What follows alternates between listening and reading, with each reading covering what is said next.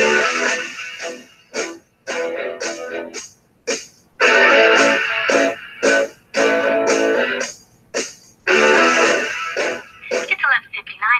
Free America. This is Uncle Sam with music and the truth until dawn.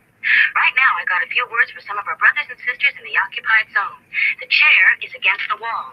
The chair is against the wall. John has a long mustache. John has a long mustache. It's 12 o'clock, Americans, another day closer to victory. And for all of you out there on or behind the lines, this is your song.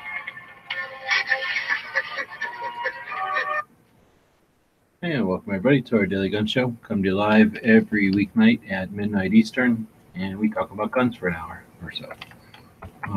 Tonight we got Woods jumping in from Washington. Thanks for jumping in. Yeah, thanks for having me, G. You bet. And we got some other links out there on the Gun Channel side if anybody wants to join in. Maybe it's because it's a boring night. They're not wanting to talk two-way subjects.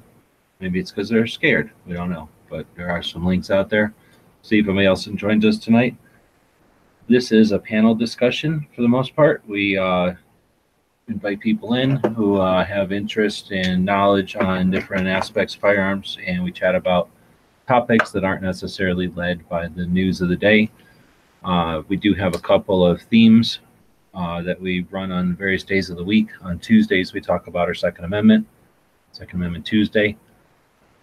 We host this show over on YouTube just because I'm lazy. Eventually it'll be over on guntube.org, and then we simulcast it over on gunchannels.com, which is a community. It's focused on firearms, and a bunch of people over there interested in keeping conversations on guns going, interested in being Second Amendment advocates and activists. So we're watching the chat from the people that are joining us over there, and occasionally we jump over and look at the YouTube chat. And tonight we're talking about a couple of things. One is, well, you had a topic we were going to talk about comparing gun laws in general of like Canada or Australia to the United States. So we'll chat a bit about that. And then I'm getting ready to chat with some of the people from AmCon, the Second Amendment media workshop that happened the day before the Gun Rights Policy Conference up in Chicago a couple weeks ago. And since we're going to be chatting with them, I was trying to get my notes together from that event. So I figured since it's been 2 months since then, it's probably a good time to go back and focus on it. And I'm tidying up my notes, so we're going to do two birds with one stone there. We'll take a look at State of the State tonight of Arizona. Since Arizona just switched to a Democrat senator, a lot of people rest easy thinking Arizona is a bastion of gun owners' rights, and unfortunately we're not. And then we'll talk about some other stuff. So before we dig in, Woods, do you have anything you want to chat about? Just that research I was looking up today, but we can do that whenever you want to. Right on. So again, we'll be watching the chats out there. This is always an effort, not in bringing the radio show and putting it on the internet. And we're certainly not trying to become famous or anything. Simply trying to have a conversation, and that involves other people. So if you're out there and you're watching live, then be part of the conversation. And let's dig right in. So you were doing a little bit of research. You said I was going to tell people. You can tell them what happened. So I was hearing a bunch of people talk to me about how, gun laws work in Australia and Canada. And it dawned on me, that even the anti-gunners, they just take that as gospel. And I'm all about research. I've done a lot of learning how research really works in my life. So I started to look into that and is there peer-reviewed journals that say one way or the other?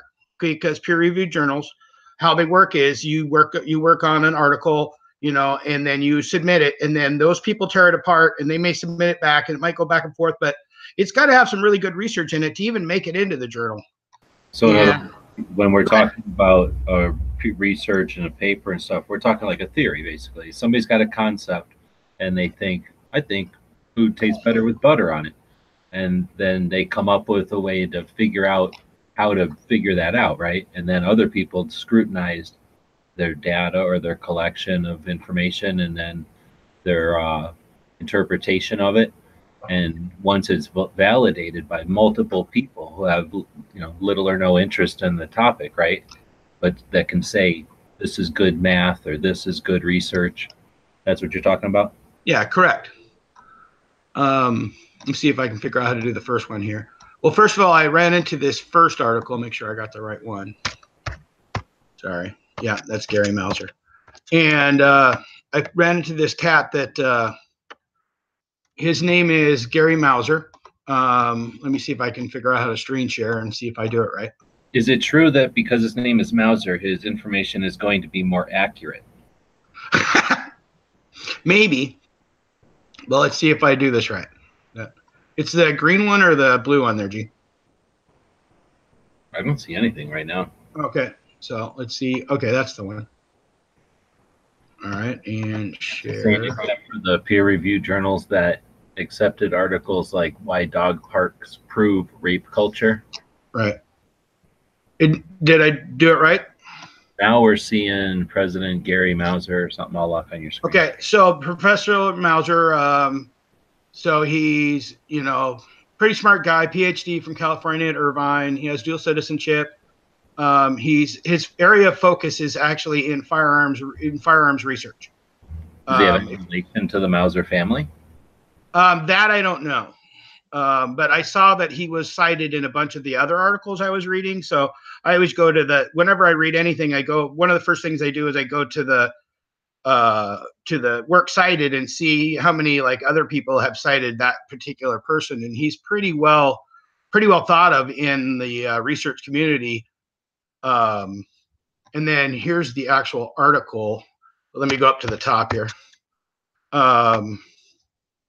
So this was a preliminary evaluation of just the long gun registry. So from at 2012, they had the big thing where they were going to quit registering long guns.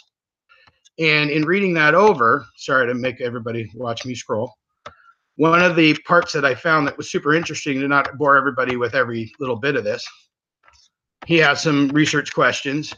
I thought it was really interesting that the one way to visually evaluate Canadian gun laws compared the Canadian to the United States, it's difficult to argue that Canadian gun laws were effective when homicide rates dropped faster in the United States over the same period from 91 to 2012.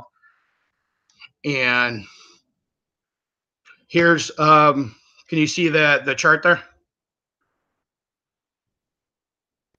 Yes. Okay, so USA is the red, so we actually dropped more. And now if you think about when our gun ban ended, right? So, or the 94 ban ended in 2004, it still went down. And it went down more than Canada, who had stricter gun laws. So I thought that was super interesting. So I'm still trying to research some of it, but I thought that was a super interesting piece that gun laws aren't in fact working in Canada. And here's something that shows that. You ready for the next article? Okay. Okay, so the next article, we go to, and this is how, whenever I've done research, this is the SAGE. This is the Journal of Interpersonal Violence, and this is where a lot of those were. And that's an international journal. So fire and homicide in Australia, Canada, and New Zealand. What can we learn from long-term international comparisons? And the one I thought was interesting, I got to find it again here, is, and I just had it, bear with me. Come on. I know dead air's bad. Of course, I had to go up. Oh, there it is right there. The majority of firearms used to commit homicide in Canada and Australia are not legally owned. More than 80% of firearm homicides in Canada, according to these people, and now I wanted to pull these two articles, but I didn't have my ProQuest going on, and you have to be part of this organization in order to read that article. But even to be into this journal, somebody would have tore it apart if those weren't true. So I'm not exactly sure about that claim, but I'm 95% sure that this claim is true. That more than 80% of homicides in Canada and more than 90% of firearm homicides in Australia were committed by persons using at least illicitly owned firearms. So once again, even in Canada, even in Australia, if you limit the lawful people with their firearms, that isn't going to do jack, because here's some data that shows that it doesn't matter, because the bad guys, bad girls are going to go ahead and get firearms anyway, even in places where they've restricted firearms way more than they do here.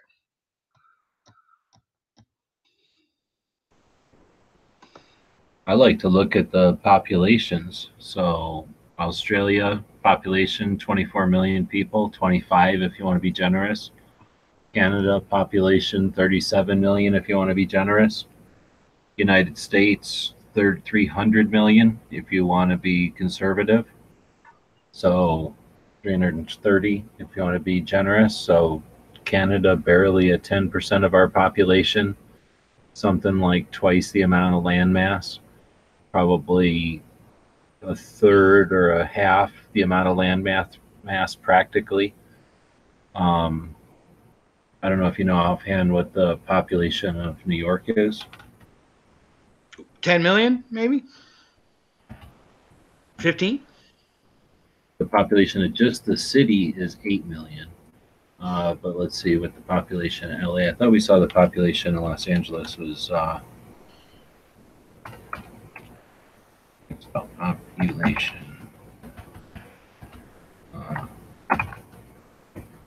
Is 4 million. So what we say the population of Australia is 24. Population of California, let's say.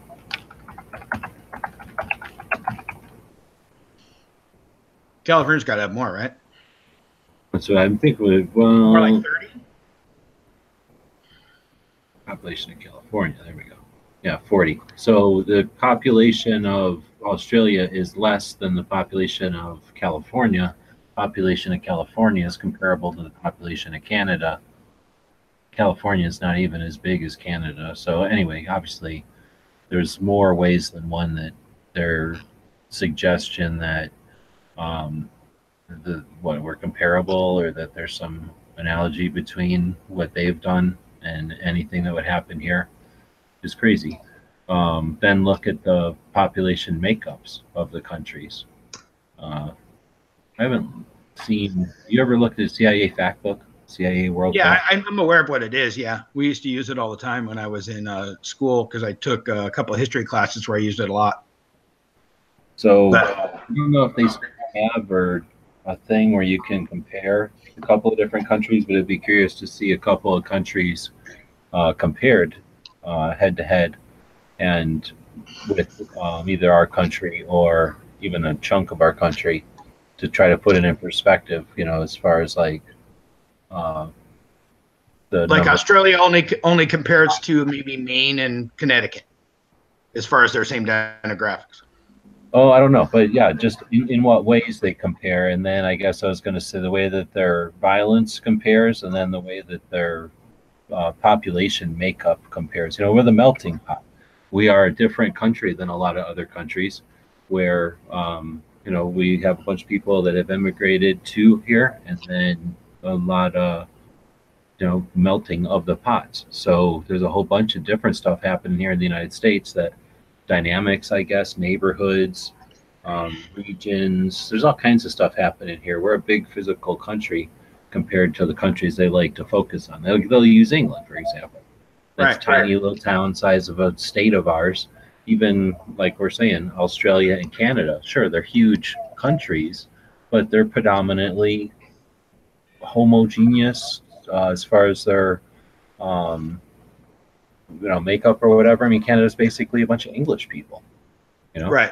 Australia is basically also a bunch of English people, right? Like, so they're trying to compare different things. They don't have the same governments and stuff. They don't have the same punishments or crimes and stuff. So, yeah, lots of different ways that. And both of those countries, when you rounded up. When you rounded up all the guns in, say, Australia, what did they? I was reading something. They rounded up about 800,000 guns out of the 1.5 million that are there. We have what 400 times that amount of guns. So that Pandora can't go back in the box, even if they wanted it to.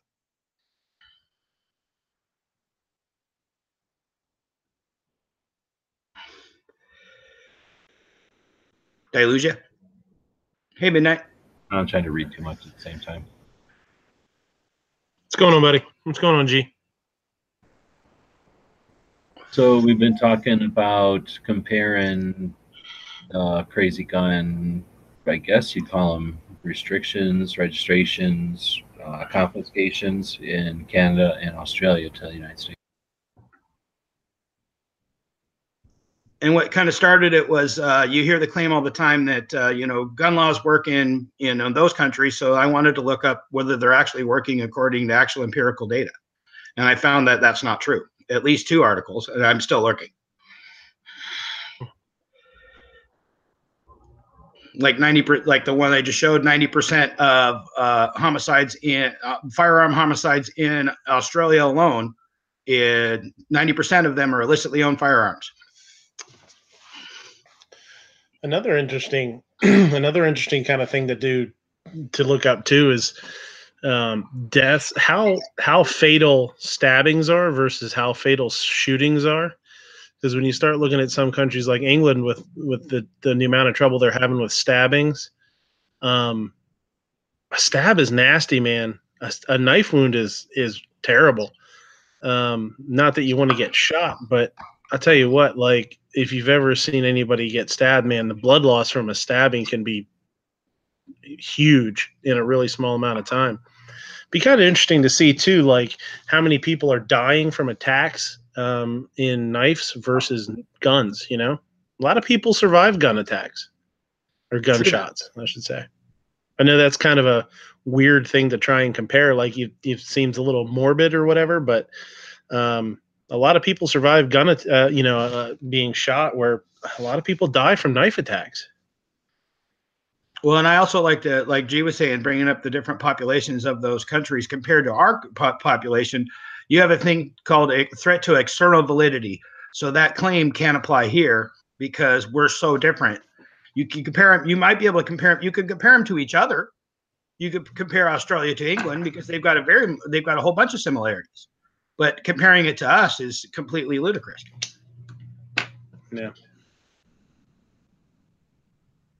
But that's just something I had one of my a really well-meaning person, try to, have a good discussion. It was, I'm trying to have better discussions and not debates. And that's what she left me with. Well, they work there. And then I usually go, 1 point, and then I make a point, and then I let them go back. And then I kind of just like move on with my day, because I don't want to have this, I want to have 1,000 different conversations and not one that's going to make them go, wow. So that made me look up the actual data on it. They make that claim all the time. The claim's not true.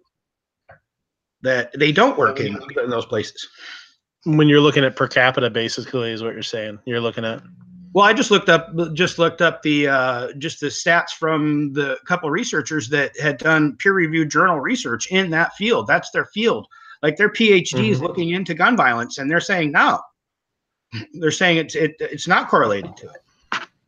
Because those were correlational studies and not causal studies, because there's no experimental design in that. There's no control group, so we can't make a claim that this proves anything. Because science never proved anything. It disproves things all the time.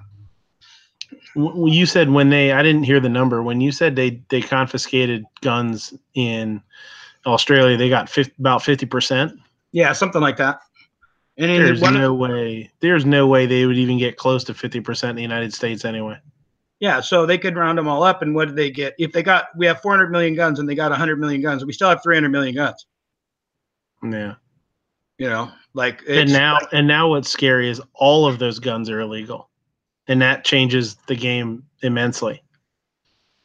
Yeah, so I mean that's one of those ones where it's kind of that Pandora's box. Like as much as they would love to do that, they're never going to be able to put that Pandora back in the box.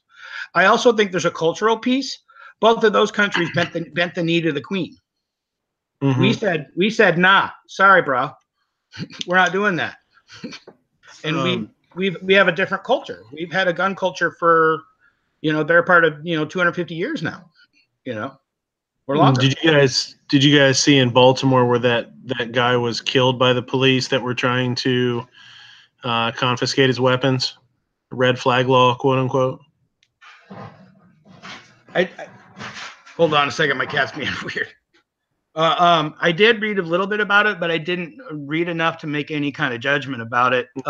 It was very early on the other day when I was looking into it, and it seems like it's kind of exactly what many people are worried about, where a family member, you know, called and wanted his guns confiscated, and the rest of the family afterwards said, we don't agree with that. We don't know why she sent the cops over there. And, you know, he ended up dead. Now, I don't know enough of the story. Like you said, I don't know enough of the story. I've only read a couple of quotes from his niece, I believe. But, yeah, it's sad. I could be 100% wrong in this, but I do remember reading that the cops told him to put the gun down, and he did, and then later he picked the gun back up.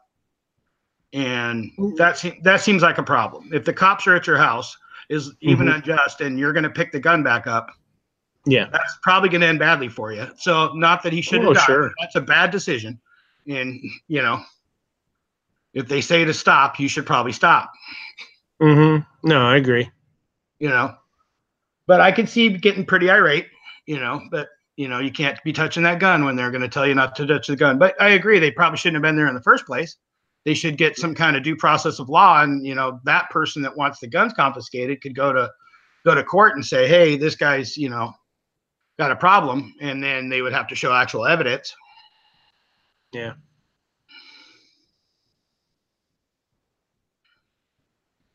Yeah, there's when you're talking about Second Amendment, I'm in Pennsylvania. There's a proposed bill 2669 also that's a real mess. I don't think it'll ever go through, but that's trying to disallow anybody from carrying in a motorized vehicle. Fight the hell against it. I didn't think 1639 would win, and it did. Yeah. Yeah, there's something else too. Black Cat was talking about, Stealth Hunter was talking about it on Black Cats, but I didn't get a chance to watch it yet, so I'm not sure what it is. But I know after 1639, like now that you mentioned that one, I'm going to take 10 minutes a week and look around and see where I can be. Like, so Pennsylvania, I'll look up the law, and I'm going to call, you know, Congress people there and say, hey, don't do that. It's a bad idea. And, you know, try to figure out if I know anybody in Pennsylvania other than you, and have them call. And like if you could do the same when it's Washington, and then like we all both do it for California, and like, you know, because then 1639, we got hang out to dry, because like I didn't even realize it until G told me we were the only straight up gun thing on anywhere in the midterm. We seems like we should have rallied a lot better. And let's get back to what this whole show is about tonight, is the 2A Media Conference at the Gun Rights Policy Conference, or the 2A Media Summit at the Gun Rights Policy Conference. So the 2A Media gets together. These are people that are going to cover the Gun Rights Policy Conference. So dry, boring policy, you know, nothing flashy, nothing fancy, nothing that's going to draw a big audience. It's the kind of stuff that we, end up having to bring audiences to, sometimes kicking and screaming, to create archives of the status of our fight and where we're at, so that when we have real discussions, you know, we have data that's available, and so that, you know, people can get together and do stuff. So it's a necessary thing, but it's dry and it's boring.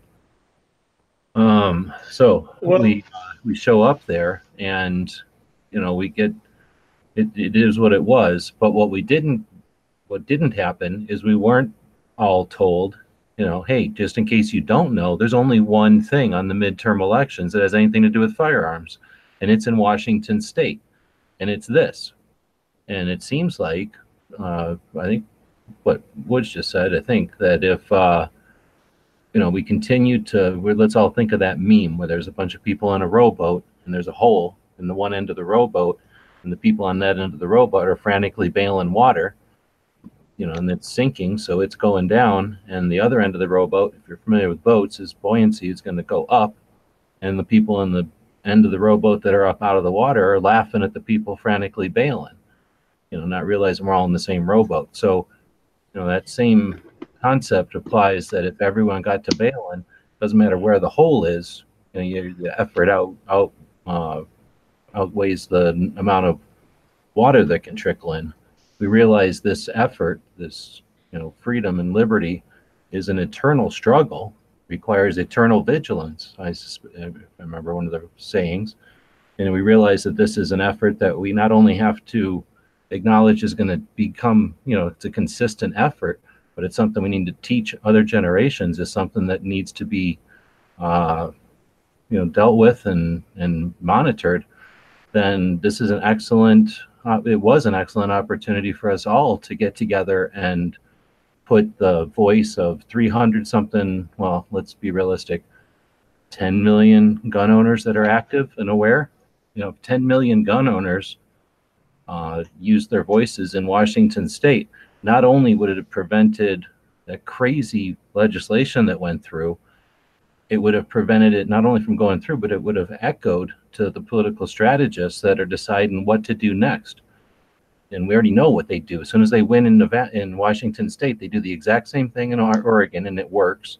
And now they push the same stuff in Nevada, and it seems to have worked. We're going to be talking about Arizona's state of the state today. We just turned a little bit bluer, and they've already tried pushing things towards Arizona. The bluer we get, the more likely it's going to work here. Once they have the entire West Coast, it's a lot easier to push that legislation through. So, we're not talking about worst case scenarios. We're not talking about, potentials. We're talking about what's already been happening with universal background checks and other things, actually. So we dropped the ball. I think that we dropped the ball big time. We had an opportunity, like I say, to not just stop the legislation there, but have an actual accomplishment that the whole country could have put effort to. Then we could have taken that same momentum and focused it on California. These are states that rely on tourism. They're states that rely on trade. We have influence. We're capitalists. We're members of a democracy, a democratic republic. So we have, even though we don't live in these states, we have influence. And I think we have an obligation to help each other as well. Well, I think too, I remember when you were at the gun rights policy conference and you made this, you were talking about how a lot of the people that were there were radio and news, print media, and how they kind of didn't think very much of social media and things like, little guys do like us. I think that's a real shame. And I think they're really missing out on people that can. Don't get persecuted. They don't know who you are. They don't know who I am. They didn't like the platforms. They don't understand who's on the platform. So I don't think they understand who they were. They weren't saying any specific people. They were just talking about the method of delivery, the means of communication were not valid. Right. Yeah. I think they underestimated the platform's usefulness. How's that? Is that a little bit more what I'm trying to say? Any specific person, but they were saying exactly what you said. Exactly. Yeah. That's what I meant. I think they underestimated the usefulness of of YouTube and places like gun channels and Gunstreamer and all that kind of stuff to be able to reach people. And that was, that was kind of upsetting. I don't know. That was kind of a bummer to hear that they didn't really take it seriously. Like I think they should, Well, take the specifics out of it, and you just talk about people communicating live, regularly. And that could be daily, weekly, monthly, depending on the individual. And again, if you take the details out of it, who cares if it's a podcast or a radio show or what it is? But the concept that people are talking regularly is something that I don't think they're aware, right? And the power of that, they may not have seen it from our angle, the power of that with the M855, with, well, that was the big one, but, to some extent, the 2013 as well.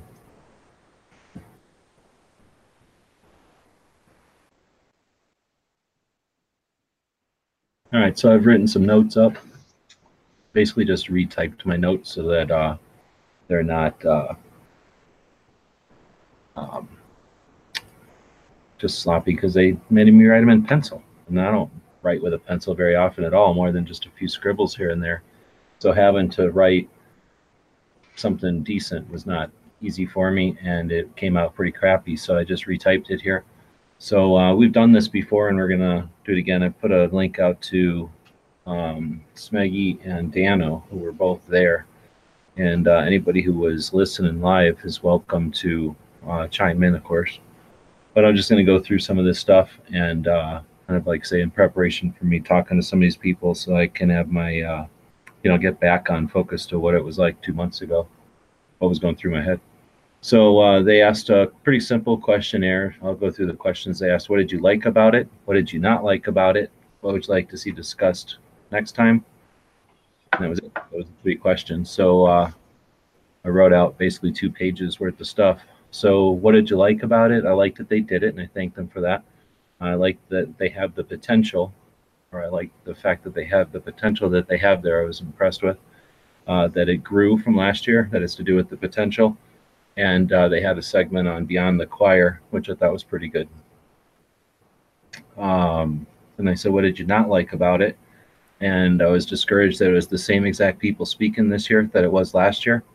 And I was discouraged that I did not get any kind of invite after attending last year. And only 16 people attended. So if they can't keep 16 people straight, that's frustrating. And the fact that I was the only thing on YouTube at all about it means they probably didn't even search on YouTube to see who was aware of it. They didn't do any kind of outreach or anything. So that was frustrating. Lack of direction. Basically, they were there to what we ended up doing was just listening to people describe their projects and what they had done historically for the Second Amendment. Like I said, that's what we heard last year. But what we didn't have is any kind of opportunity to network. There weren't any specific tech workshops. We were just sharing projects. And I think we lost an opportunity to unite on our messages. What else did I not like about it? There was no time for Q&A at all into the, what do you call, like the, I didn't really put it in here, but more time for Q&A. I think they need to put that, if someone's going to talk for 10 minutes, have them talk for 3 minutes and then have some Q&A. We're all at speed. We don't need to, nobody's new in that room. So we don't need to hear, the baby crawling stuff. We're all running. So let's just get right to the questions and answers. We weren't informed on what this year's 2A agendas are, what I just kind of touched on there. If we would have known that there was literally only one 2A thing going to be on the midterm elections, we could have all focused on that like lasers and potentially accomplish something if we focused all of it, some deliberate amount of attention on making people aware of that. There's a heck of a lot of people that have some, affiliation with the state of Washington. Family members there, businesses there, do business with businesses there. There's all just so many different things and audiences, that are there. They did a lot of, I wrote in here, what do I not like about it? I wrote, so sick of hearing how other people used to do things alone. We have an opportunity here to work together and change the old dynamics. So there was a lot of stories about how, I lucked out and I did it this way, or I didn't do it that way, which is fine. I don't mind listening to people's failures because we all learn from mistakes. And ideally we learn from others' mistakes so that we can all stand on each other's shoulders and get, taller, do more. But at the same time, if that's all we're hearing about is what didn't work, then we're not putting any effort, because we only have limited time. We didn't put any effort into thinking about how we can change the way things are done.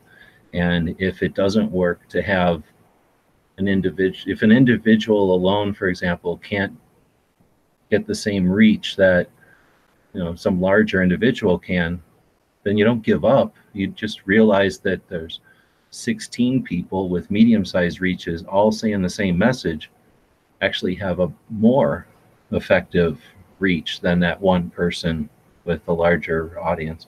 So I would like to see some different, outside the box thinking on how we could have set a goal and work towards it instead of hearing about how things can't work or didn't work. Everything that we did there. Then my next thing, what did I not like? This is a lot of effort with no resulting archive. There was nothing archived. There was nothing. There's no notes, nothing. Like no official set of notes, no list of speakers. And if it's just a waste. We have a bunch of people there that their jobs are to write about the industry. I think we could have at least had something written about who was there, and if for no other reason than just to archive it for the future. If this turns into something that lasts for years and years and years, it'd be neat to see who was there and who was involved and what the results of each year's efforts were. Then I complained again about having to write it on a piece of paper. The last question was, what would you like to see discussed next year? And I suggested that experts in the field, that we had no video people there, no podcasters, no photoshoppers, and I kind of mean no meme creators there. There was no, they disregarded memes, which can be super effective. And by not including people who are in that realm, you're just, you're limiting the reach that we get and the ability, the resources that we've got. Next, working together with real ideas. So I'd like to see us, understand who each other are, so that when you actually meet up, we can get work done that needs to have people together, so that videos can be getting made, so that things can be done at a different level and real projects can be getting work done. Getting our messages on point. That has to do with having the gun owners' rights groups who might have overall agendas for the year give us some insight to that, so that we know, what we can focus our efforts on. And the other side of that would be, I didn't write it in here, but categorizing or listing what resources we offer those groups. So if there's a bunch of people showing up to a summit that are media creators, there should be a list, an inventory of the arsenal that's available to the Second Amendment and gun owners' rights groups when they need us. They need to know this many bloggers are on your side, this many video people, this many podcasters, this many cameras can come into action. Approximately this size audience will hear that message. And again, assuming they don't abuse it, that could be pretty powerful. Next is tech coaching resources. It was kind of a little bit sloppy with some people describing their tech situation, others trying to take us through step by step, others kind of skimming over things that I'm sure certain people weren't aware of. They were taking things for granted. So again, part of that would be, once everybody knows each other, they'd be able to all speak at the same level of competence or whatever. But because everything was sort of haphazard, the level of discussion about tech was all over the place, from very basic to very knowledgeable. And some people were trying to explain, and others were assuming that people already knew. And I think a little bit of coordination there might make the overall messages be more effective if the tech stuff could be either removed or kept to some sort of established. I'm not sure if I'm explaining that right, but it got confusing to be listening to message, 2A message, all of a sudden a bunch of tech information that was interesting, but kind of just distracting. And then it went back to 2A message. I guess I'm saying if there was some way to separate technical coaching from the Second Amendment advocacy portion of this summit, which is something that we have trouble with, and that's why we do our technical stuff on Mondays on this show, and Clover does his on Thursdays, so that we can kind of keep the technical nerd stuff separate from the more legal and political Second Amendment stuff.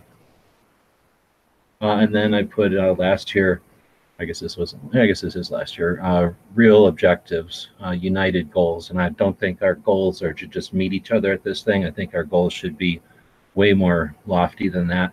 And again, it should be, since we're going to literally to meet with the organizations. I think it was Midnight came up with the idea of doing. If this is going to be a 1-day conference, then fine, do it one day on Friday, but then have us all get together again on Sunday. I think it was Patriot, actually. Midnight trying to take credit for Patriot stuff. Get us together back on Sunday after the organizations have given their messages and their directions and their suggestions, and let all the media people get on point, so that when we leave there, we've had, specific hashtags we're using to get the messages out there, united, and have objectives, have goals that we can all work towards with all our different, creative ways. Then it asked who was our favorite speakers and other things. It says what they could do better. I won't get into the favorite speakers since you guys didn't listen. It would be pointless. But they were some insightful stuff. It would be great if they would have recorded this, that I could point you in a direction to listen to them. But what could they do better last year? We'll conclude with that. Include people of all media. I already mentioned that. They only had really writers there. Offer insight or comments on the agenda. There wasn't really, except for this feedback form. And I think there could have been some insight ahead of time to let people know what they're interested in, what they're lacking, what they want to spend money and show up at a conference like this, instead of trying to assume what people are all going to want. If they know how many people are going to show up, ask them what they want, so that we all can have some, make it as useful as possible. Someone says, I don't care, that's fine. But if someone says, I need help with XYZ, then be sure to include XYZ. Don't let that person show up and walk away without, getting some info when there was 6 experts there. And we ended up talking about something pointless. So I guess, so get some feedback, I guess, back and forth. And then the next one was offer time with 2A activists, authors, and researchers. Those people are there, the pillars of our community, the people that do the research, John Lott, people that write the papers, the Knox brothers, the activists, Alan Gottlieb, somebody who started when he was 26 years old, decided, screw this. We should have an organization that's more active than the NRA ILA thing. And 33 years later, we're going to his gun rights policy conference, and I'm sitting here on the internet bitching about how it wasn't perfect. So those people are there. Bring them downstairs and let us, the media, talk to them. Make arrangements to have interviews and stuff. Don't have us all in the same freaking town once a year and then keep us separate. There's no point. And then why does this only happen once a year? It's ridiculous. We do this every single night. There's an Every Second Matters every single month. There's an internet available every moment of every single day. Everybody's got phones. This could be happening more often. When it happens electronically, it gets archived and more people can be aware of it and participate, and the reach can be larger. So it just seems like, unless this is supposed to be secret, this would be, more effective when it's public. And that was what I had. So I don't know if everybody was following through with that, but we're welcome to jump in on that. And if nothing else would help me to kind of, like I say, get my head back in the game for when I go to. I think one of the things, one of the things really important is you're talking about not having a a record of it. There's no video on the internet or anything for somebody to watch this. And I think that's really important, because you talk about Alan Gottlieb and being so young and deciding, like, he's gonna do something, and he's gonna form, this organization. If you don't have a record of this, nobody's ever going to stumble upon it and possibly be motivated to do something. That's really important. It's really important for things to be out there, so that maybe some random person stumbles upon somebody's speech and it inspires them to do something in their own state or their own town, or even inspires them to start thinking about the Second Amendment as something that is important when maybe they didn't never thought about it as being important. You know, I think that is a big misfire on their part for sure, to not have it out there on the internet, at least somewhere, at least on a website, you know, that you could point somebody towards. And if it is some kind of big secret, then make it available to, you know, for your eyes only, to the people that are in the thing, because, you know, why should they be penalized just because they weren't there or they couldn't get there, I guess. Yeah. I think they really missed out on that, because I mean, people being there and getting it secondhand or getting it bits and pieces doesn't do it justice, doesn't do the speakers justice. And honestly, if you go to an event, you know, like a John Lott or somebody like that, somebody that's kind of a big shot in the, you know, in the Second Amendment or whatever you want to call them, if they go to an event and they feel like it's not handled well, if they don't think it's promoted well, and if they don't think it's effective, they're not going to do it again. And the worst thing that somebody can do is have an event and do it poorly, because it doesn't do anybody any good. You see that in my industry a lot. You know, people will throw events and they half-ass it, and the people that attend the event, then they're not impressed. Why would they call you to do your wedding or to cater your event when you half-assed an event that they were at? That's an awesome point. I'm super glad you brought that up. And let me make it super clear. I'm being ultimately critical here because I'm a spaz and I want us to be at 100 miles an hour, and we're somewhere around 35 right now. They're doing very good. The fact that it even exists is phenomenal. The fact that it happened 2 years in a row is awesome.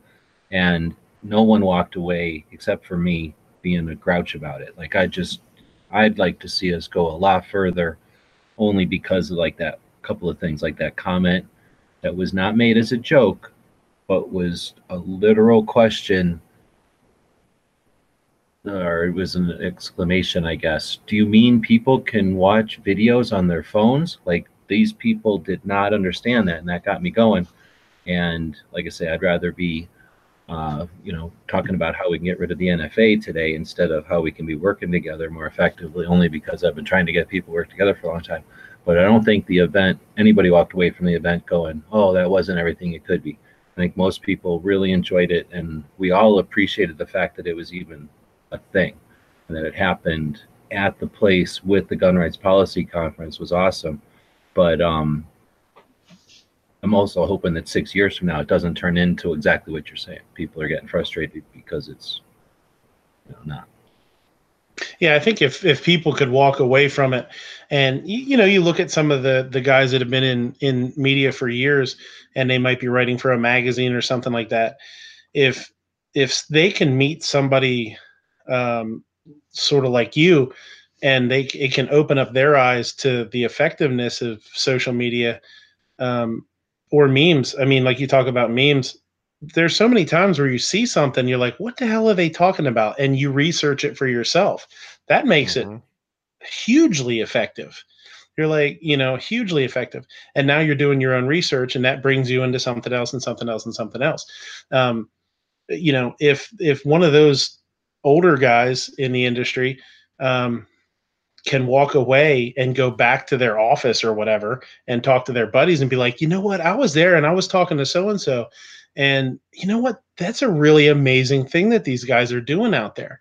That can open up their mind and their world to a whole new side of it. I think it's important.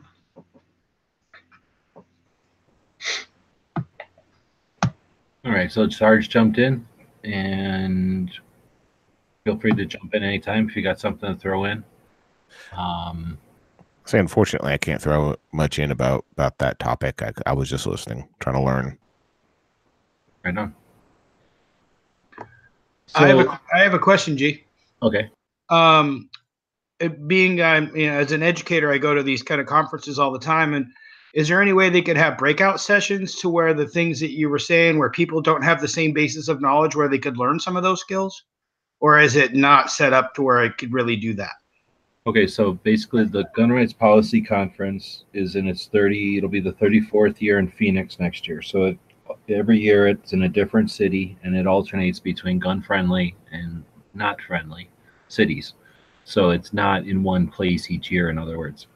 The 2A media workshop that we're talking about tonight is in its second year. So next year it'll be its third year, and it's been the Friday before for this year and last year, and it's put together by some podcasters and whatnot. So being that it's one day and it's from like 8 to, let's say, 3 or something, or 5 or something, it's a normal session of like business hours, and literally in the same facility as the Gun Rights Policy Conference. So there's a little bit of like, behind the scenes stuff happening as people are setting up the stage and getting their mic checks and things set up for the thing that's about to happen Saturday and Sundays. So it doesn't really it's not conducive to having, extra rooms and satellite sessions, and it's only the 1 8-hour session. So, it's not large enough. I think 24 people showed up this time, 32. Last year it was 18 or 12. So it's not a scale that, there'd be like dozens and dozens of people and 6 or 8 people could break out and talk about something. However, one of my things is we have the internet, we have 365 other days, 364 to 65 other days, right? So number one, nobody should be at a loss for any kind of tech. Like tech is something that we could all accomplish and all learn really quick if we all put our minds to it. If everyone who knows stuff put out a couple of how-to videos, and everybody who's learning watched a couple, then had a couple of meets where we got together and answered and asked questions, we would all be up to speed on all tech. Like that's an easy thing. So that could definitely be accomplished with the existing tech out there. All different kinds of medias and methods that these people are already experts at. Just takes a little bit of deliberate effort to say, hey, on the third Thursday of every month, everybody explain what you do. And then that way, if I want to learn how to podcast, I know some 2A podcasters who on every regular basis will explain to me how to podcast. And I know that, once in a while I can get together with them and ask questions. So the tech part of it, I think, should be removed completely. As far as strategy and other kind of breakout sessions, that's where I think that by having something like an Every Second Matters type of a regular, meeting of the minds, that those sessions could be accomplished that way. Not remotely, but remotely in time. And then the things, if everyone was getting together for like a monthly session like this, remotely, facilitated through the internet, things are going to happen like, oh, well, we need to get together to sign something, or we need to blah, blah, blah. We need to get together for a picture, whatever it might be, where you have to physically get together. That just gets added to the list of what you actually have to do when you're together. And then that time that you're together becomes ultimately effective. You get together, you sign your thing, you get your pictures, you do this and that and the other thing that you need to be together for. Bam, it's super effective. And then the next year, you're just standing on the shoulders of what you did last year, and new people are joining, and things are being established, and now the events take on a whole nother level. So I think that's a great question. I just don't think you need to do them there. You do those breakouts throughout the year. And then the best part about doing them remotely or through the internet like that is they become archived. And now let's say one of the breakout sessions was how do you get a podcast syndicated? Well, just like Clover's Thursday shows or our Monday shows, or when we do the workshops on their, our projects on Minuteman University, if someone had a question and you answer it, it gets put on the internet. So the next 10 people who have that question at least have that option to find that answer. Mm-hmm.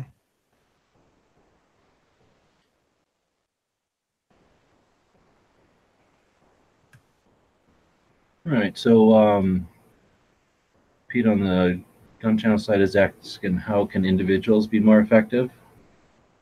What do you guys think? I mean, I think by just being part of the community is how we can be ultimately effective, but I don't know how to be a superstar. I think telling your individual stories are important, letting people know that why you think your gun rights are important, how you got into maybe speaking up about it, maybe some of the the things that were hard for you. Some people have family that's anti-gun and they're not. I think it's important for some people to hear others stories about what they went through, because it motivates you to maybe speak up a little bit. That's kind of how it happened with me, so building your confidence, building people's confidence is important, letting them know that they can speak up and speak their mind without repercussions. Maybe we all can do a lot, even on the local level, just like you said, with our family and friends, because they may be anti-gun, we may be pro-gun, and if we can conduct ourselves well and be a good representative of the 2A community, you'd be surprised how many minds you could change, because I think I've gotten a little bit of that by getting in here, because I work both sides of it. Yes, I am very pro 2A, but I've also had to enforce laws that some people may or may not agree with on here, but it is what I have to do sometimes. But I ultimately, I'm doing this because I'm a 2A supporter. This is the whole reason I do any of this. So I think we all can be good representatives on our own scale.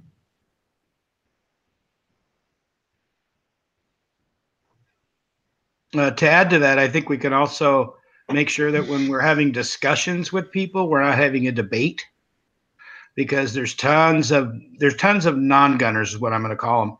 Guns aren't part of their life, and they don't feel as passionately as we do. So making sure that we're being really respectful in the way we talk about it, and trying to lead more of a discussion and ask questions, and being willing to hear their side of it, not just getting into our rhetoric, and making sure that we're talking about it, as opposed to, I try to always, like I was saying earlier, try to say, I make a point, they make a counterpoint, and then I'll make a point back, and then I'm done. That's it. I don't want to talk about it. I'll try not to talk about it anymore, because you don't want to have a debate. You just want to have a discussion. And those are very different things. It's okay to debate, as long as, like you said, you keep it professional and respectful. It's okay to debate. I don't think you actually change anybody's opinion in a debate. You may not change their opinion, but you may change just the way they look at things. And like us, we may change the reason, well, why do they feel that way? I may not be able to change what they feel, but maybe if I understand why they feel that way, I better understand them, and maybe something I do later will affect them a little bit more. I don't know. I think we kind of agree. I think we're to probably have a difference in the word debate. Yeah. I think we agree. I think you're both agreeing, but I think it's two different types of conversation, right? So everyone, like when we were at that march, because people were angry about Trump, and they were at that thing in Phoenix, and we watched that kid with guns aren't the problem change my mind. That wasn't the time to have like a conversation and blah, blah, blah. That was a time for debate, because it was loud and noisy, and it wasn't going to last very long. And bullet points were more effective in that setting. However, at a dinner table, bullet points make you look like an idiot. And I think that's what Woods is saying, right? So that's where you want to have some finesse and some ability to actually have a conversation with somebody. And ideally, with both of you guys were saying, a better knowledge of the whole thing, so that you can kind of direct the conversation or direct the points, so that the person reflects on their inconsistencies in their logic, or whatever it happens to be, right? Like, so that you're in command of the conversation either way. But a debate is like a tennis match. If you can hold your own in a debate, so that they throw a point out there and you're not struggling, but you're able to confidently give them a rebuttal, then that makes your position, your side, look more confident. Everybody on your side look more solid. And like Sergeant was saying, it makes the spectators and the person who's on the other side have to take a point, and they're going to, they don't want to fall into that next time. So they're going to go research and try to figure out what if we're talking about gun-free school zones, or if we're talking about background checks or whatever it might be, and we come up with a valid point that they don't have a response to, that's gonna, if they're truly into it, they're gonna have to go research that and hopefully find out that gun-free school zones are bullshit, right?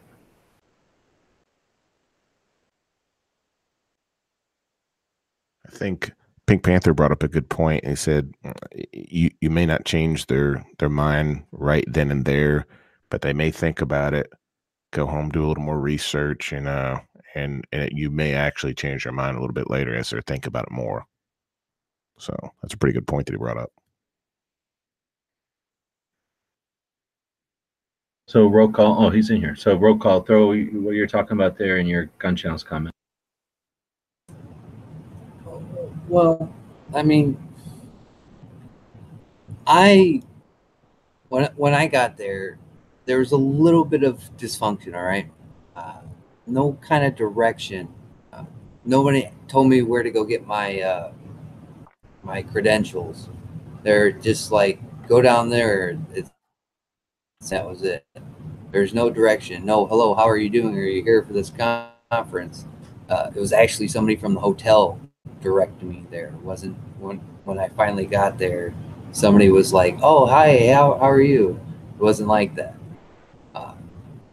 There was not, I liked some of the concept of it, of where they talked and they explained some kind of situations that were going on in other states. I get that. But there was no really hardcore look. This is what we have to do. This is how we have to maintain the status of pushing the Second Amendment forward. There was none of that. It was like when the NRA lady came up there, she's like, oh, we're doing Eddie the Eagle. We're going to throw this in a school. We're going to try and put this in a school. Talking about her programs, not really talking about the state of the 2A and how to strengthen it. No, America, Mr. Pratt did. He talked about it a little bit, which was comforting. And he gave us the lowdown on HR 5087 and how they're trying to rewrite that. And I jotted that down in my little booklet that I was writing in. That was helpful. But a lot of the other things weren't so much helpful. Talking to people there was hard. I mean, there was only in between breaks where you could really go and talk to people. That's where I talked to Gun Owners of America, and I signed up for my membership, and then I started to ask them questions. But then, they hurry up and hurdle you back into the room. So sitting down and talking to people, I think needs to be a little bit more interactive on that level. There's just certain things I liked about it, certain things I did not like about it. And I think nothing's perfect, but just having it once a year, I think it should be twice a year. I think some of the layout should be a little bit different. That was my first one. You've been to a bunch, G, I know that. And some other people have gone to it. But my first impressions of it was a little bit disorganized. I mean, yeah, I like to go buy some patches and some stickers, but I'd also like to talk to people. I would like to talk to the Adam Gottliebs of the world. I would like to have another firmer conversation with Eric Pratt from Gun Owners of America. The one lady that was doing the stuff for Gun Owners of America, she was just on the Hank Strain show. I'd like to talk to her a little bit more. The chick in Texas? Yeah, the chick in Texas. Yeah. I'd like to talk to these people and try and gather what they're doing, but also how they feel about this situation. Come up with a plan, so when stuff like what happens in Washington, Florida, and up in New York and all those states, how we can prevent that from spreading and how we combat that. And there wasn't a whole lot of that at the conference. It was more like, this is my project. This is what we want to do. Hi, I'm from so-and-so group. We're from, where was that one? It might have been Minnesota. And we're here for our 2A rights, and walk off the stage. I think the one lady from Chicago had a huge had a huge speech about all the stuff that goes on in Chicago. I think I think she might have been one that put everything in depth.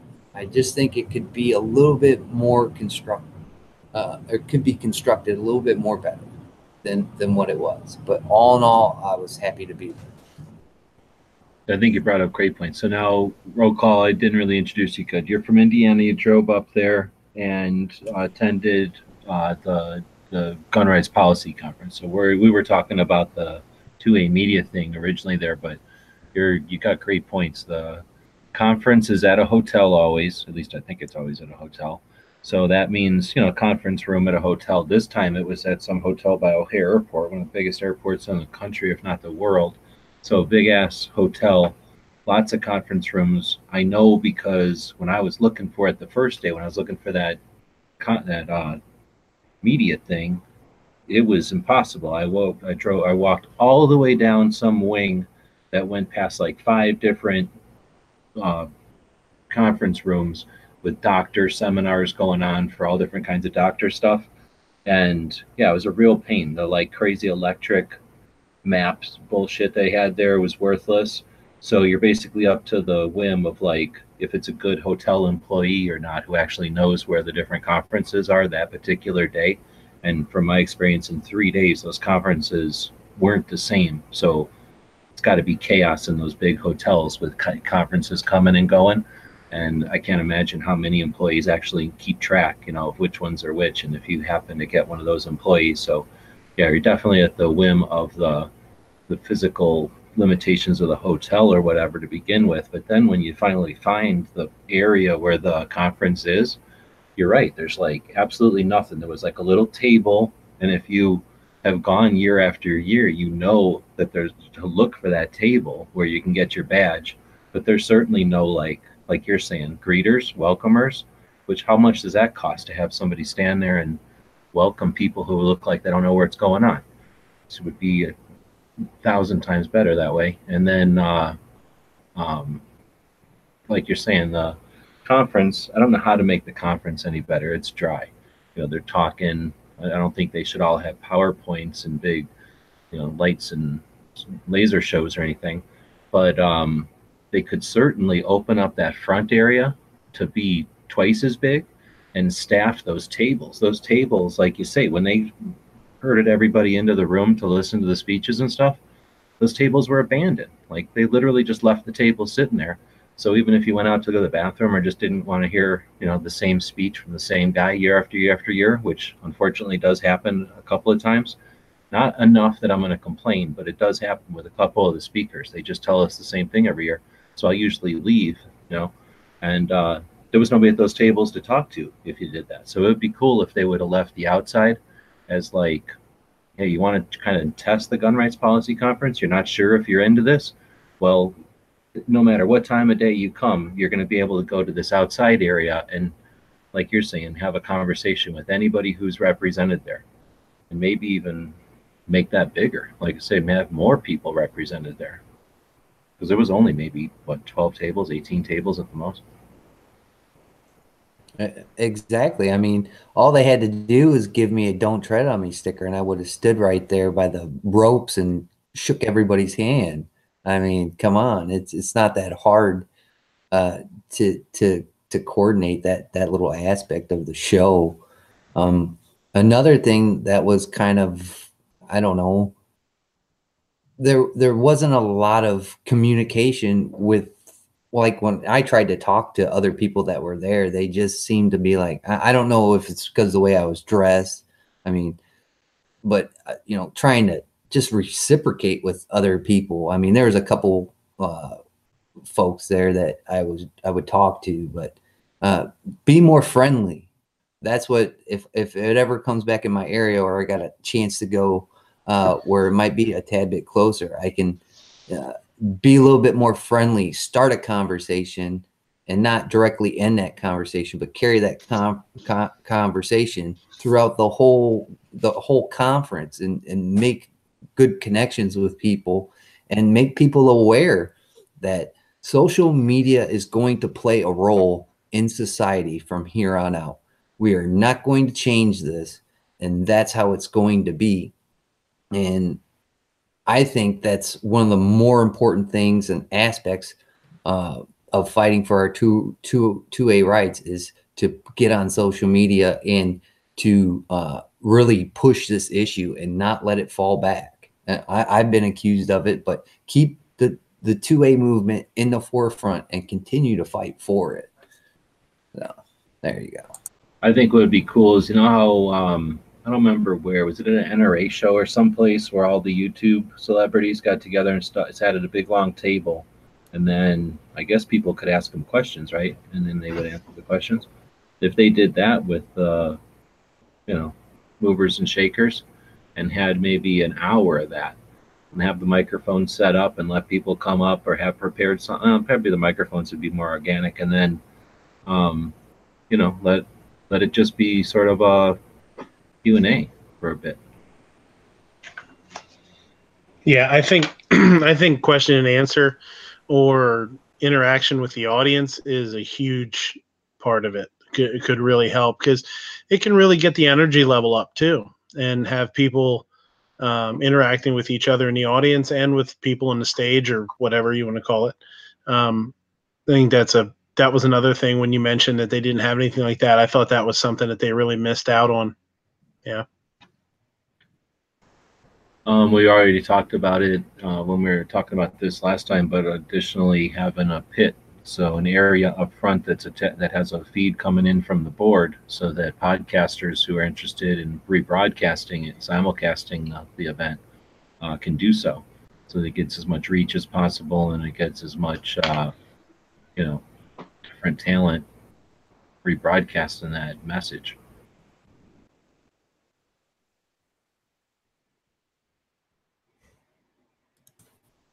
I agree. I mean, there was people doing podcasts there.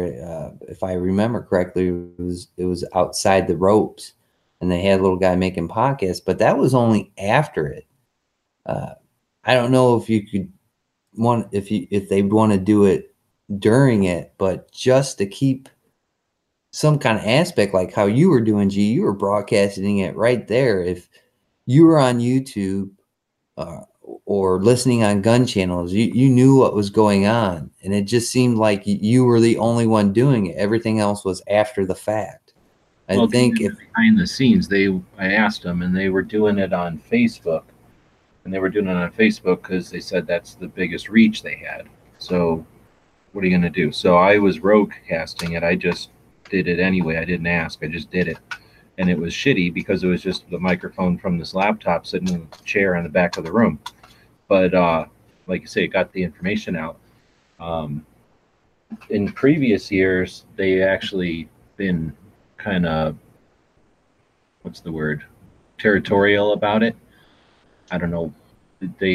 Everybody has different ways to interpret how the internet works, and I guess they considered having multiple sources to listen conflicting and somehow would be, a conflict. So they'd been territorial about it, and I don't know if that's an issue or not anymore. So I decided not to ask and just do it. So I don't know if I'm going to have any luck pursuing that concept of having multiple, streams of it going out there, but we'll see.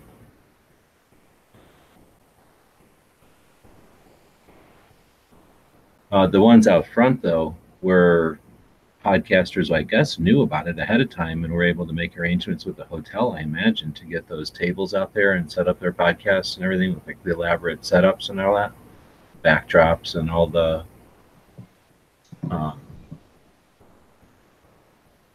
what am I trying to say? Equipment and everything. And another thing, like after the conference, the dinner, like I didn't see a whole lot of the speakers down there that were kind of congregating with the people that stayed for dinner. I think that's another excellent opportunity to talk to people. I mean, I don't want to, when I find the movers and shakers, I don't want to smother them, but I would like to ask some questions then. I mean, it's a relaxed environment. There's drinks available. There's good food, yogurt that I couldn't get my hands on, but that's another great opportunity to talk to people and form relationships. Like I stood in line with Kevin Dixie and I asked him all kinds of questions, and he was more inclined to talk at that point. So that's another good option for that type of atmosphere.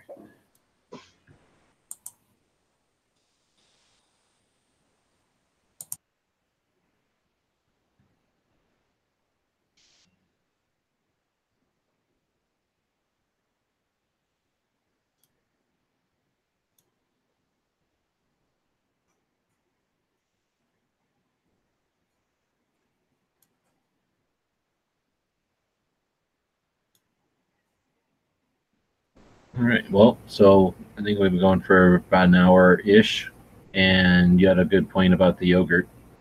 Whatever happens, that little tiny dessert yogurt can never come back again. That was a waste of time.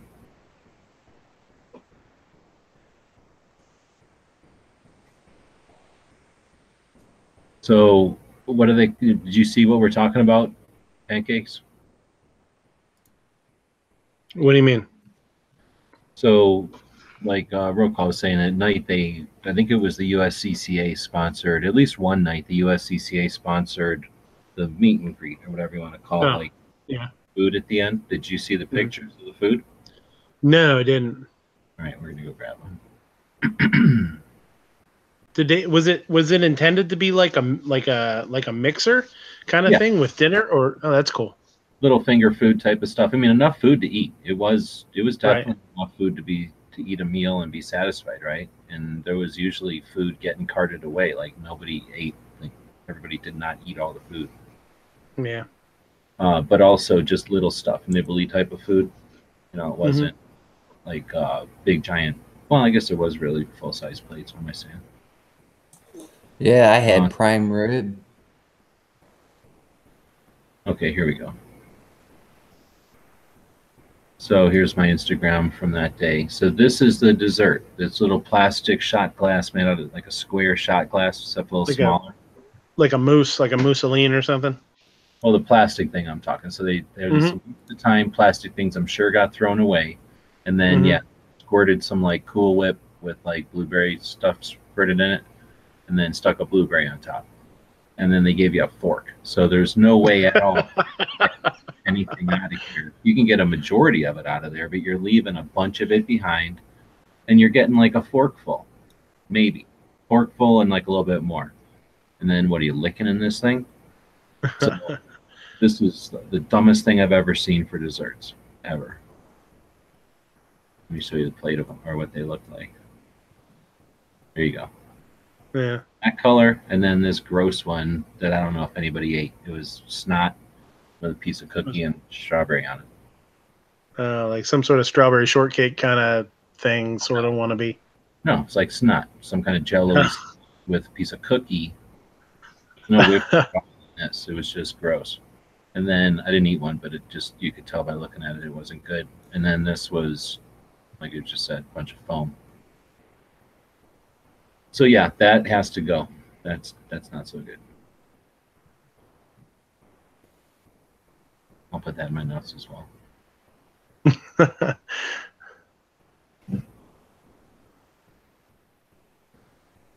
All right, so I guess we'll dig into the rest of the show here. We're going to say state of the state of Arizona. I'm no expert, but we just got, we went a little bit bluer. So a lot of people like to think we're some kind of, Arizona's the pillar of gun rights. It's, we're temporary like everything. Old people that moved out here and were Republican or conservative die, and they don't get replaced by, their kids because their kids are some other state. They came out here to retire and die. So as those people are gone, that generation of people that are able to retire and die like that, this will become more and more like California. So anyway, that's state of Arizona. We're going to talk about a gun shop today, one that is no longer there, called West of the Pecos, a little gun shop here in Tucson. And if Enrique is watching, he knows what I'm talking about. I doubt anybody else does. unless you remember watching videos from my channel a long, long time ago. So we do this show every single day so that we have an opportunity, a platform to feature a gun shop every day. I do that because I'm a big fan of gun shops. One of the reasons I'm a big fan of gun shops is because of West of the Pecos. It was a house at one time, and then I don't even know the whole story, but at some point it obviously became a gun shop. So their front yard became a driveway or a parking lot, and their the store kind of transformed into a gun shop. So you'd walk in what was probably the living room or something, and that was, you know, the pistols and holsters and ammo and stuff. And then you went into, it was probably the kitchen was their cash register area, and then what would have been the bedrooms. One of them was like a storage room, and the other was rifles and shotguns and stuff. And it was literally floor to ceiling. Like, there wasn't stuff hanging from the ceilings like sometimes a surplus store will do, but there was pegboard and hooks and stuff all over the walls, and there was literally stuff from floor to ceiling. And this place had to be around since the 60s, so there was scope rings and weird stuff that, you know, accessories for guns that had come and gone a long time ago, probably parts and things that somebody had ordered and they just stuck on a shelf. So for just having something to do on like a Saturday afternoon, if you're off work on a Wednesday and you're farting around the gun shops, they were the kind of guys that would have something they're doing always behind the counter, and they didn't bug you too bad. If you needed something, they'd point you right to where it was because they knew literally where everything was. This was before the internet. They closed down kind of right when the internet was starting up. So, you know, it was the kind of shop where if you needed a scope ring or a part or something, and somebody at the range said, you know, try to find this, that's the kind of shop you go to start your search. And just a neat little shop. And eventually they went out of business. I think the owner, something happened in his personal life, or he died, I forget. And the shop sold, and then it turned into another shop. And now it's Psionics Weapon Systems, if you've ever heard of those rifles. They're there now. But just a neat little shop. Kind of, like I say, it was a house, so it's just in the middle of what should I say, residential area. But a bunch of these houses on the street kind of turned into stores. So it's, you know, next to a place that sells boots, and it's only about 3 houses down, or 3 businesses down from one of the bigger gun shops in town. So it's sort of a shop that was on everybody's path. If you were going to go troll the gun shops, you'd hit those 2, and there was 2 others that were close by. So pretty much everybody in town would step in there for at least a little bit every, you know, few days, or every, you know, so often when you go to, you know, check out the gun shops. And because of that, the guys knew everybody in town, all the shooters, all the collectors. And you know, it's kind of neat thing that gun shops are unique for. And websites can let us all get together from all over the country, or all over the world even. But there's something special about being able to keep track of who's in an area, you know, physically. And in Tucson, at least, it was kind of a cool shop to have. Like I said, there's a lot of people in Tucson doing a lot of things, and that shop was a little bit of everything, and just good dudes. So I don't know if anybody knows a shop like that, but that's part of the reason we do this show, is to keep those kind of stories going. If you have stories of shops like that or something else, let us know. Our email is dailygunshow@gmail.com. And again, our goal is to talk about a different gun shop every single day. So we're more than happy if you want to send us a description of a shop, or jump in on the show and tell us about your shop, or a shop that used to be cool, then let us know. Anybody want to say anything before we keep going? All right, dead air, boring. Let's keep going. Last thing we'll talk about today then is our member of the day. Another reason we do this show on the daily, so that we can feature a different member, somebody out there doing something. And today we're going to feature Mike over at MW Tactical. We chat with Mike quite a bit on the Clover shows, or on Ghost shows. And he's a cool dude. He hangs out with Ken with Black Man with a Gun. So he's got some pretty powerful podcasting roots, and he still hangs out with Clover and Ghost, and has a good time, and creating content, and getting out there, and being part of the community. He's an old drill sergeant, so that's kind of cool. Being drill sergeant after the fact is always interesting for people who've been on the, yelling end of those guys? Anyone? Anything in there about Mike? I don't know much about Mike. I've only really been on one or two panels with him. I found it hard to believe that he was a drill sergeant. He seems like such a soft-spoken guy, you know. I'd be interested. I'd love to see some videos of him going at it. Oh, you mean like Gunny? No, not all drill sergeants are like that. Mike is definitely a drill sergeant. You can tell. Yeah. More of like massive awareness and knowledge set, and then like clarity and specificity. Like they're really good at like getting information across because they're good at it. They do it for a while, and they do it with like ultimate consequences. Like the stuff they're teaching dudes is literally life or death. Right. And the stuff they're learning or the stuff they're teaching is pretty black and white for the most part. Of course, with all the nuance of human beings. But anyway, so they get some pretty neat stories and experiences. So if you haven't listened to the chats, they're neat. But then if you ever get a chance to jump into a chat that he's in, we've had some really cool discussions off air just when Ghost and him get it going. It's pretty neat. Yeah, he's a pretty cool dude. I've been on a couple chats with him. Very knowledgeable character. If you don't know, you need to go follow him on Instagram too. He posts a lot of stuff on Instagram.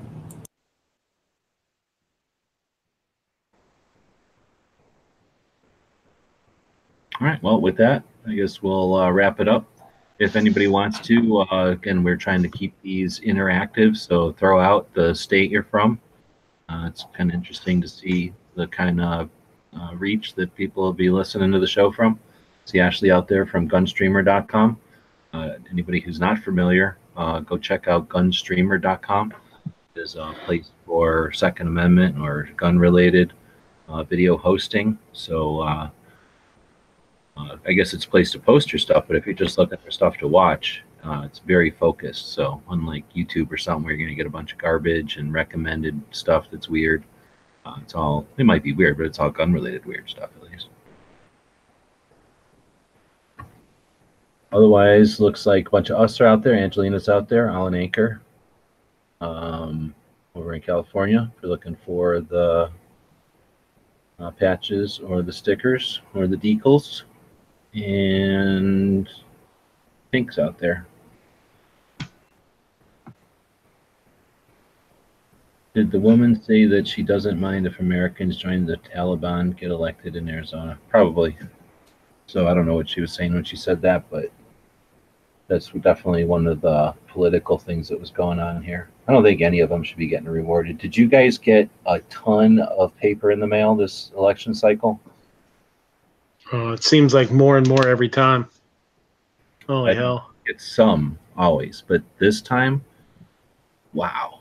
Like, wow. I can't imagine I can't imagine. I don't know, somebody came into town and sold them on sending paper out. Wow, we got a lot of those really big paper things in the mail this time. Like that card stock stuff? Yeah.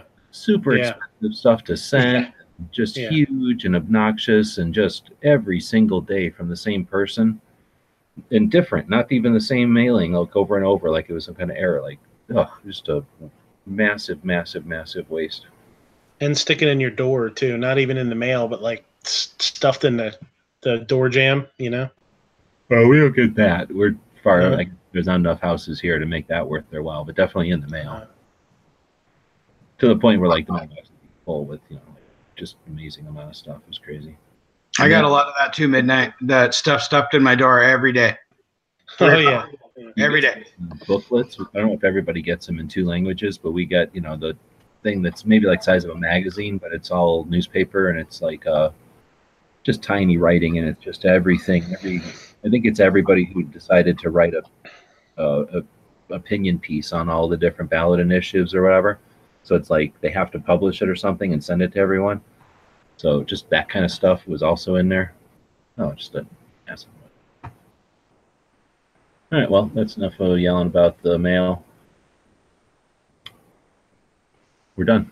thanks everybody for jumping in. We will be back same time tomorrow. Wait, tomorrow? What is Wednesday? I'm going to be on the Gun Freedom Radio podcast tomorrow, which is Dan and Cheryl Todd out of Phoenix. I don't know how they do it. And one of the reasons I want to be on their show is to learn how they are able to do everything they do. They have an awesome gun show. They do auctions, I think, twice a month.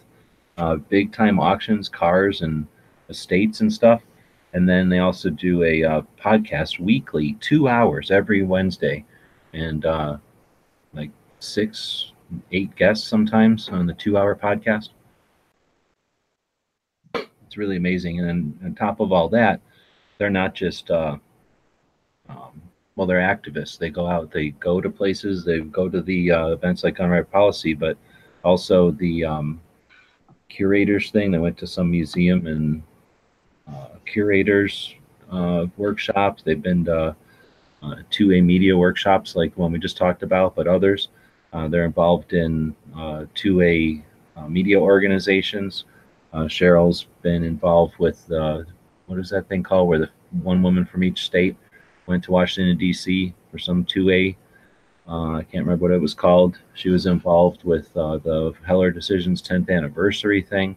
She's been on panels at the Gun Rights Policy Conference, at the Arizona Citizens Defense League. So really neat people, and I don't know how they keep it all organized, but I'm very interested in finding out more about how they're able to do it all, and hopefully they'll share some of that with us in the future.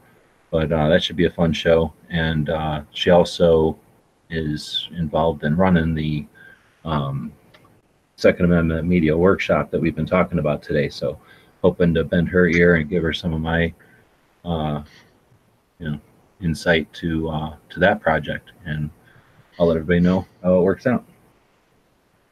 I don't think it's live, so if you want to listen to that, I'm going to be talking about the tour, and I imagine it'll be available sometime tomorrow night. Otherwise, we'll be back here same time. And thanks again, Sarge, jumping in. When is your next show? Saturday? We're on Thursday night this week, 2 days, and from now at 9 p. East. Yeah, because I got to work days this weekend, so. Oh, okay. We'll get it done on Thursday night this week, 9 p. East. But thank you for the invite. You bet. Thanks for jumping in. And then midnight. You do something sloppy on Sundays occasionally. You didn't even bother showing up this week, right? Couldn't pull it No, off. I couldn't make it. No, I had some family stuff run late. So, yeah, I'll be back next Sunday to embarrass myself and my friends. Right on. Woods, thanks for jumping in. And Brokaw, you got anything coming up?